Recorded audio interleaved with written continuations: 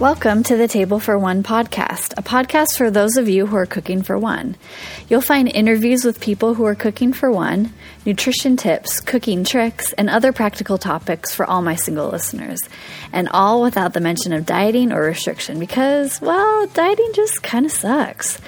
So join me as I explore the realities, the challenges, and highlight the joys of cooking for one in this busy world.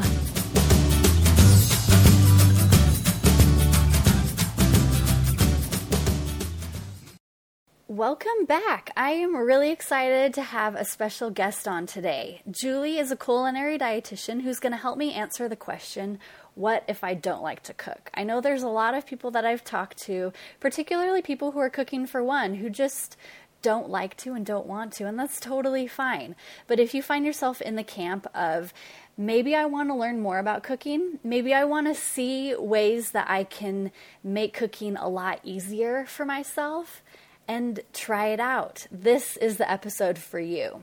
So Julie and I talk about kind of her journey with becoming a dietitian and a chef.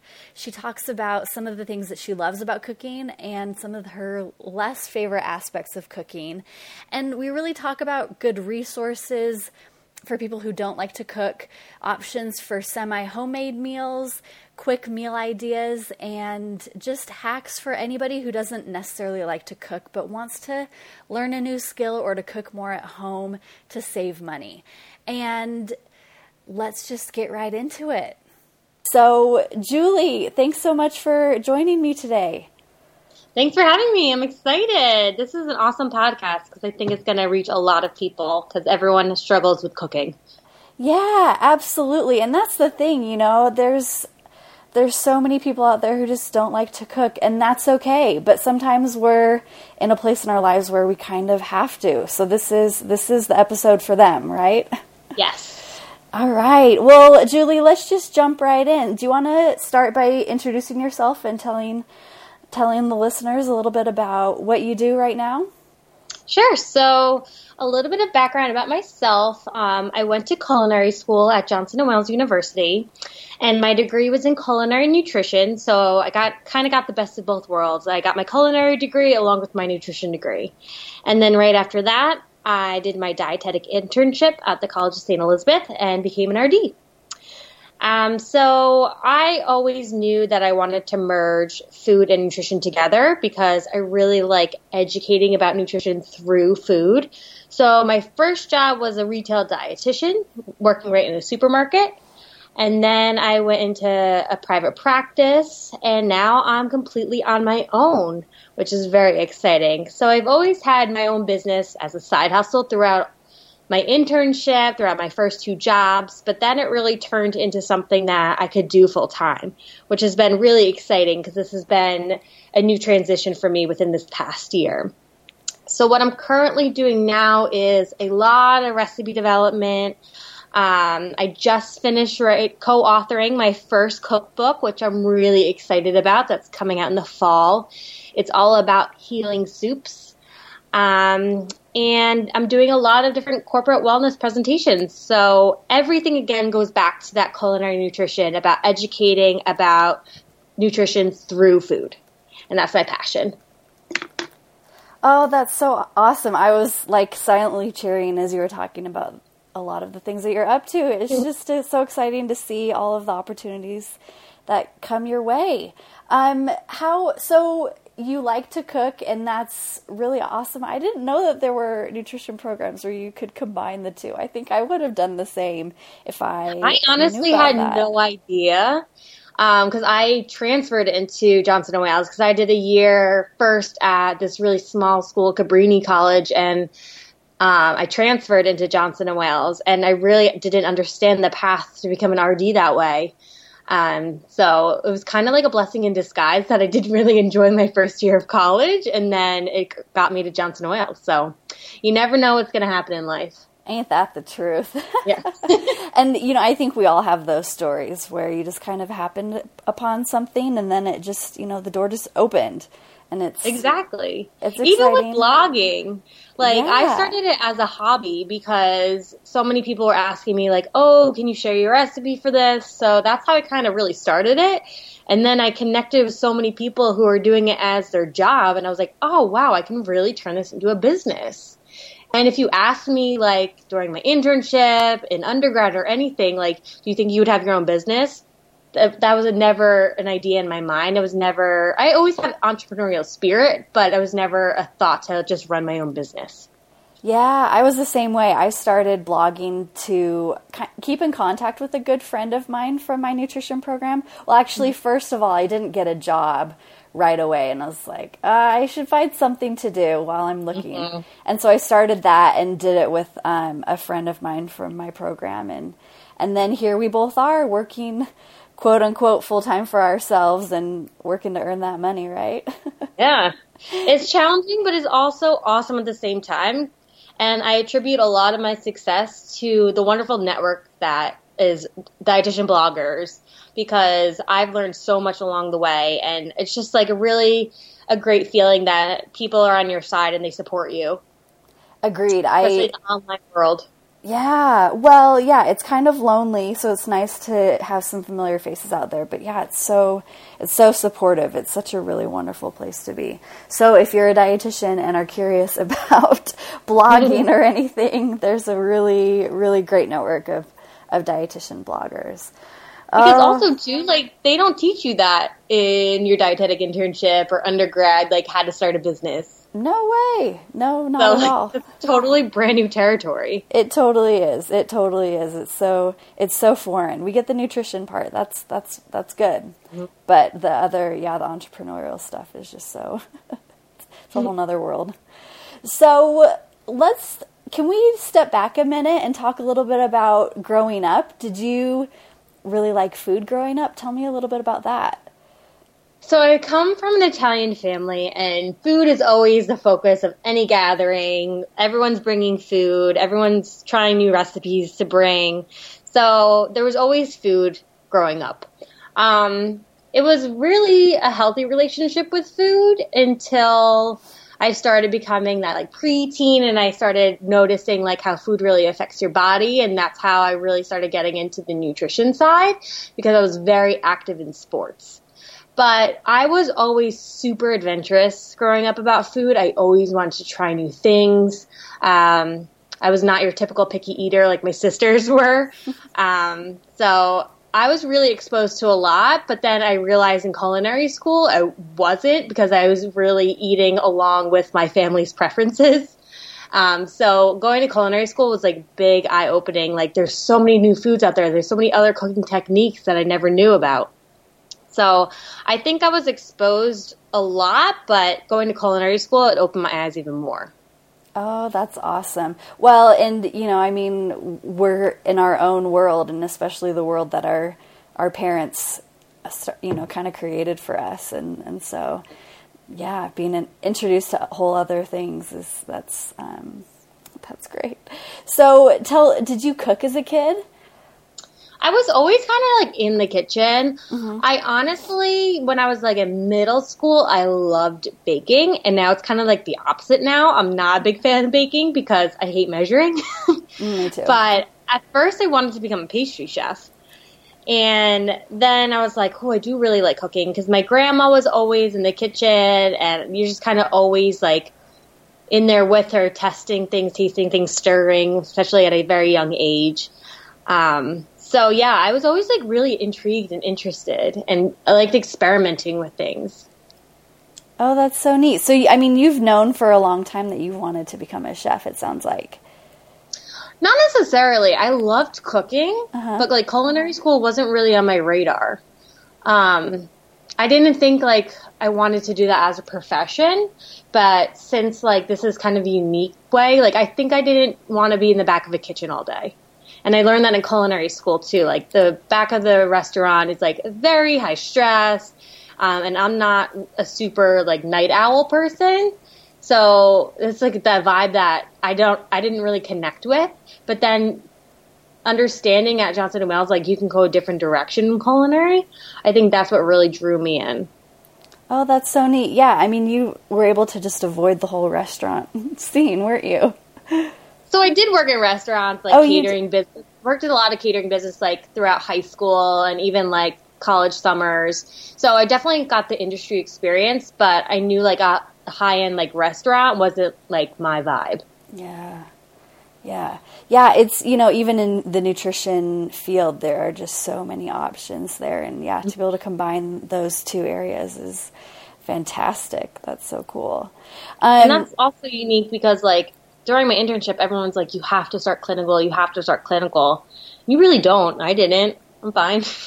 Yeah, and I actually did. I felt, I was already working at the hospital, so it was a little bit easier. I felt like I did, and I'm glad I did. But yeah, I mean, you're going to get good experience no matter what you do, and it kind of helps set up the trajectory of your career, which is exciting. And it set up my trajectory by me realizing that I don't want to do this long term.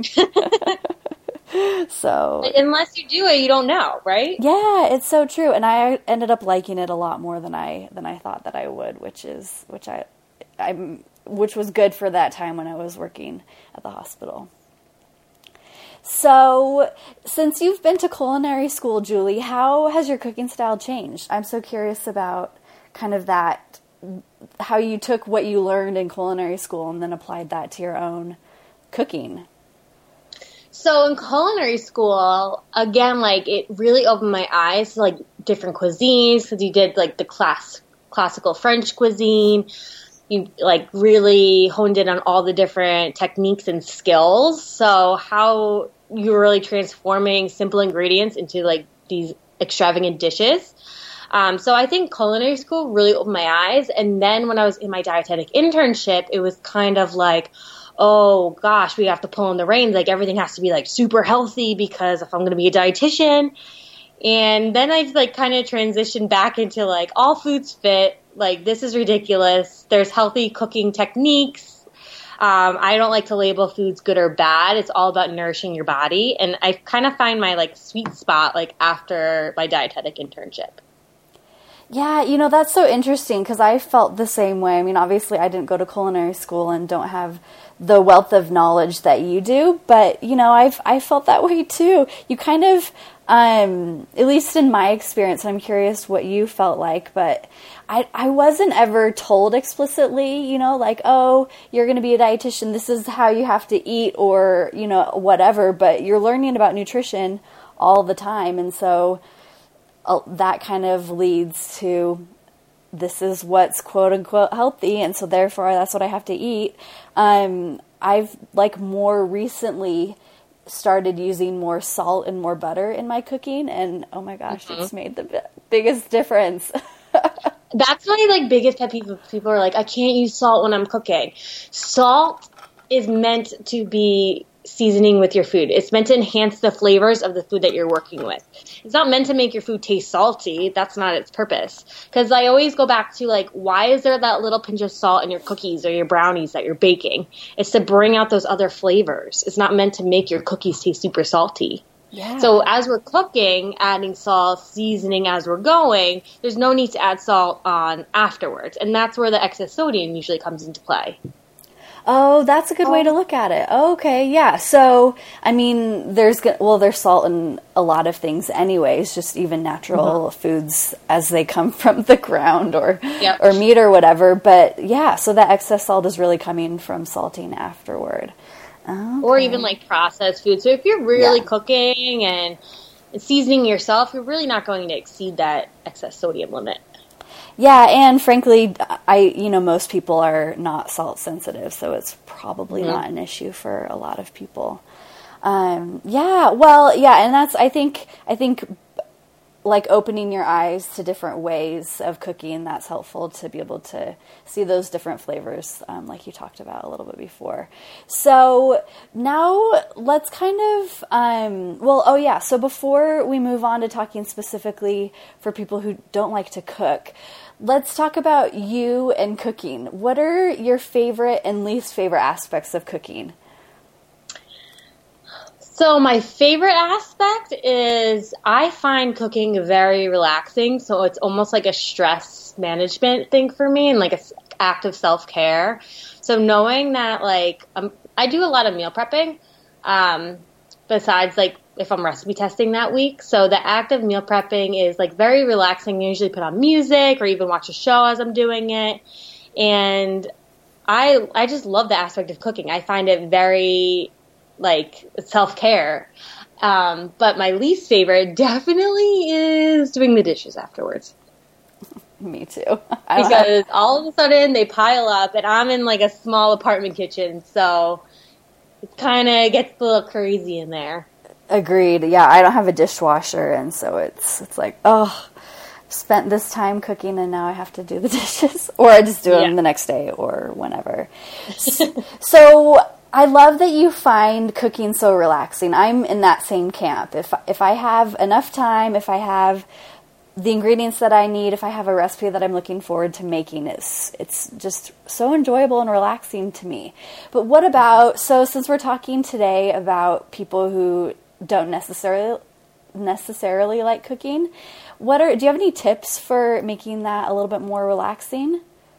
Yes, finding all those shortcuts that you can, because realistically, there are weeks where I don't have time either, that I'm not meal prepping, or I'm so busy that there's nothing really getting started in my kitchen, but what are all the shortcuts that I can do? Yes. Could you share those? Yep. So I typically always have like a different grain batch cooked for the week, but sometimes I'm not cooking it and I'm utilizing the frozen quinoa or frozen brown rice or even white rice that's just already stuck in my freezer and ready to go. Same thing goes for different vegetables too. Like I love fresh vegetables, but like definitely I'm stocking my freezer with frozen because that can easily turn into a dish. So it's kind of like, where do you want to cut your time down on? Is it prepping, like cutting things? Is it actually the cook time of it? Because cooking rice is pretty easy, but at the same time, you have to keep an eye on it. You don't want it to boil over. So if you can have it frozen, ready to go, that's one less step for you. Yeah, and if you want to be able to eat in 15 minutes, you're not going to be able to cook rice. Exactly. Like one of my favorite go-to like 10-minute meal is a stir fry. Frozen rice, frozen veggies, and sometimes it's a can of beans. Other times I'll scramble an egg in there, or the pre-cooked shrimp that's frozen. That comes together in like 10-15 minutes. That's fantastic. So, yeah, I really like that idea. Do you have other quick meal ideas that you will go to, in like a 10-15 minute dinner? Definitely breakfast for dinner. It's one of my favorites. Ooh, yeah. Because, again, eggs cook really quickly. You can do some toast. I sometimes just do a piece of fruit on the side. The thing about, like, quick and nourishing meals is they don't have to be super gourmet. You just kind of have to find the balance. Is this going to be satisfying, number one? Do I enjoy eating this, number two? And is it quick and easy if I'm in a time crunch? Oh, yeah, that's such a great reminder. I think when we talk about eating intuitively, a lot of times that comes down to, eating foods that you enjoy. And I think that's something that I would recommend 80% of the time, and the rest of that time, there's those days where you're just not feeling it, or you literally don't have time or the brain capacity to put any thought into it, and that's okay. Or, you're just really tired. Just throw something together, get food in you, and then move on. And exactly. I like that. And, like, being okay with any, like, there's no such thing as a perfect meal. Like, what even would that look like? What? What even would that look like? I don't even know. But everyone's like, oh, there's always, like, a negative about, like, people's plate. When I talk to people about food and, like, what they're eating, they always kind of, like, revert to the negative aspect of it. Like, I should have had this instead, or I shouldn't have put butter on my toast, or something like that. But I always try to twist it around, and I'm like, what are the food positives of that? You're eating a piece of whole grain toast because you added a little bit of butter on it. And now you're having the toast, you're getting energy, and the toast paired with the eggs, which has the protein and all the different vitamins and minerals in there. So, like, what are all those food positives instead of focusing on the negatives? Oh, that's such a good way to look at it, because I think a lot of times, especially if you're making something for the first time or you're kind of excited about it and maybe it doesn't turn out exactly how you hoped for it to happen, because that happens to everybody, right? So Exactly. yeah, and it's so easy to focus on, well, it would be better if, or, I should have done this. Well, maybe that one, 10% of the meal was not the best, but there's still a lot of it that's good. And you have to think about the big picture. Yeah. Like this morning, I had chocolate chip pancakes. Do I make chocolate chip pancakes on a regular basis? No. But I was kind of craving them. So I was like, all right, let's do chocolate chip pancakes today. Yum. That sounds great. So, yeah, thanks so much for sharing that. I think those are important reminders for all of us that, food doesn't always have to be super amazing, but also at the same time, you can throw together something that's delicious, that's going to nourish your body, and doesn't have to take very long. And kind of jumping back, because I forgot to bring it up before, but I love your ideas of the frozen grains, and like you said, shrimp, and then also frozen vegetables, because those are all ingredients that you can have on hand. And honestly, frozen vegetables, they'll cook up differently, and they do taste a little bit different, but quality-wise, there's not a huge difference there between that and the fresh option. They're really great. I think that's a big misconception. Yeah. Yeah, do you want to talk a little bit about that, too? Yeah, so I talked a lot about this when I was a retail dietitian, working in the supermarket, because I always quizzed everyone. I was like, what do you think is healthier, fresh or frozen vegetables? And there was fresh. But your frozen vegetables are flash frozen, meaning that at the peak of their ripeness, they're frozen on the spot.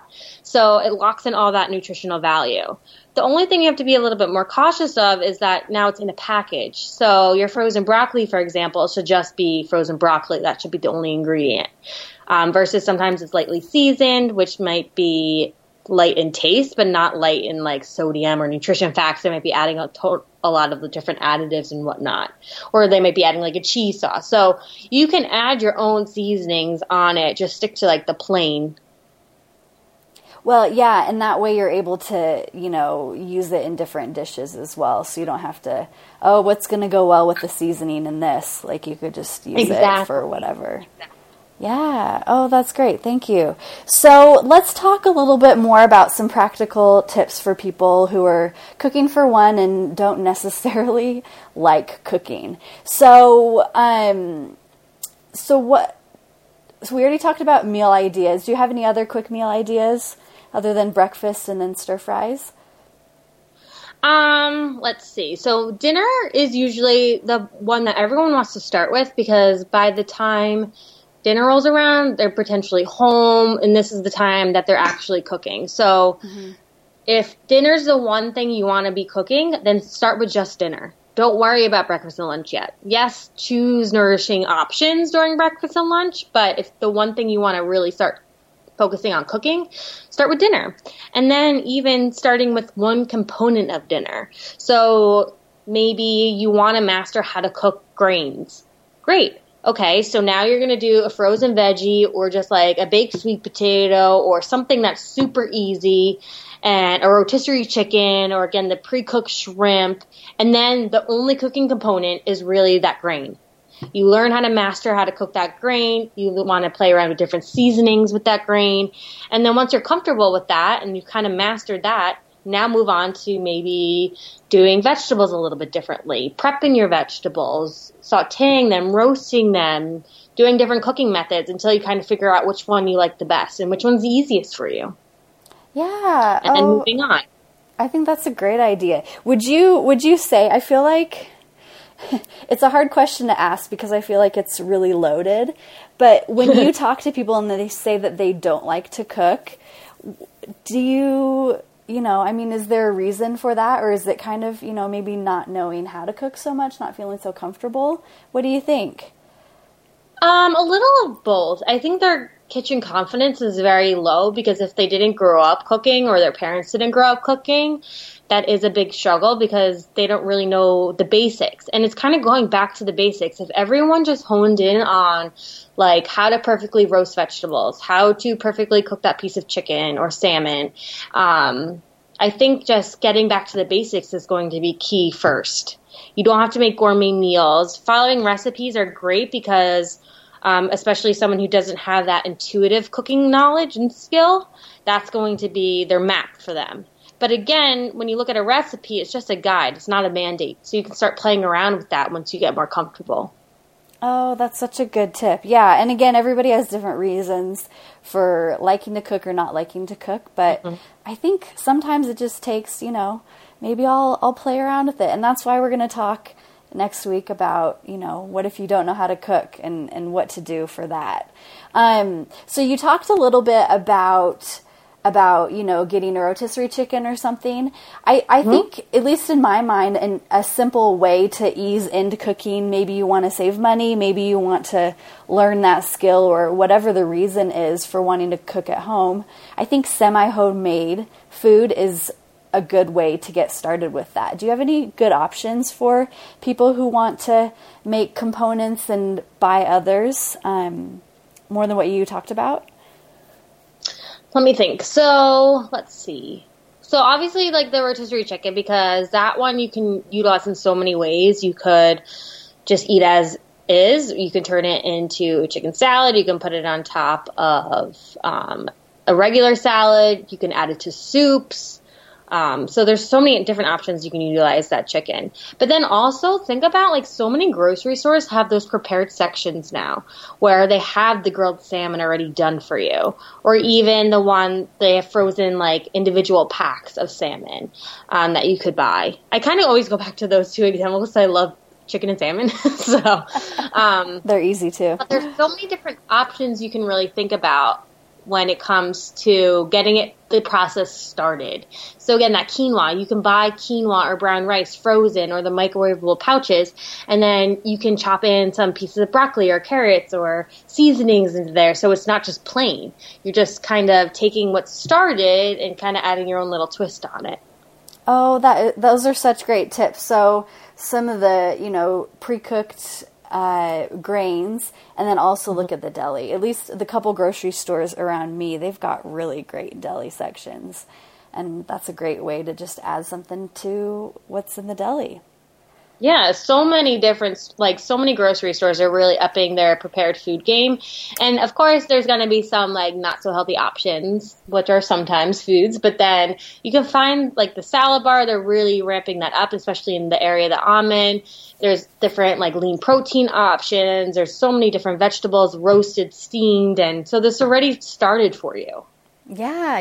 And that way I feel like sometimes I'm talking to people and, they've planned out meals and they're, have ideas in mind even. And then, again, if you're eating in a way that you're listening to your body, maybe that comes down to the fact that you're just not up for whatever it was that you had planned on. And so that could be a great option, go to the deli and maybe find something that you weren't planning on making or is a little bit more difficult to make at home, and then you can get that and kind of go from there and then make whatever you planned on at a different time too. And then especially if it's a new ingredient or you're trying a new recipe for the first time and you don't need a lot of one ingredient, definitely utilize what's already prepared. So if you're making a pasta salad and you need bell peppers that are chopped in, you don't even eat bell peppers, but you want to try this recipe, just go to the salad bar, get a little bit of that bell pepper so you don't have to buy a whole one and waste it if you end up not liking it. And I know bell peppers to some people is who's never tried a bell pepper? There are people out there who've never tried a bell pepper before, so I've encountered that. So it's breaking down those barriers of just starting small. You don't have to go out and revamp your whole kitchen, pantry, and refrigerator with all new ingredients if you want to start cooking. It's meeting you where you're at and starting at one little step and chipping away at it. That's such a great way to look at it. I like that. And that's a great idea for the salad bar. So don't necessarily use it only for making salads, but you can just get different vegetables there or toppings or whatever if you just want or need a little bit. That's such a great tip. Mm-hmm. That's awesome. Thank you. So that is about it as far as this episode goes. Julie, is there anything else that you wanted to add? If you were talking to somebody who doesn't like cooking, but for one reason or another needs to cook or wants to try to cook a little bit more at home? Do you have any tips for them? Just, again, starting small and chip away at it. If you're looking to really work on your knife skills so you're a little bit more efficient, try taking like one cooking class in your area if they're available to kind of have an instructor kind of lead you through that. If you're in the New Jersey area, I'm happy to help you with that. But there's always resources out there. There's YouTube videos that show you how to hold a knife properly, because even those basic skills, some people struggle with. So, and kind of being okay with admitting that you're starting from scratch and you want to start with the basics. You don't have to, again, cook a gourmet meal. You're just kind of getting yourself to a point where you can cook for yourself. You start getting comfortable with cooking techniques, and you have that as an option in your back pocket that you have the capability to cook at any time. Oh, those are such great tips. Yeah, and I think, accepting the fact that maybe you didn't have anybody to show you how to do that, or you didn't see anybody cook very much, or you just weren't interested in it at different points of your life or your whole life so far, that's okay. And just run with it and find simple ways to go from there. That's fantastic. Thanks so much, Julie. So I guess we are doing 2 episodes, but why don't you quickly share how people can follow you for this one? So all my Instagram, Twitter, Facebook, it's all at Chef Julie _RD. You can find me there, or you can find me at julieharringtonrd.com. Fantastic. Great. Well, it was great talking to you, and we're going to be continuing this conversation next week. We're going to be talking about, what if I don't know how to cook? Where do you go from there?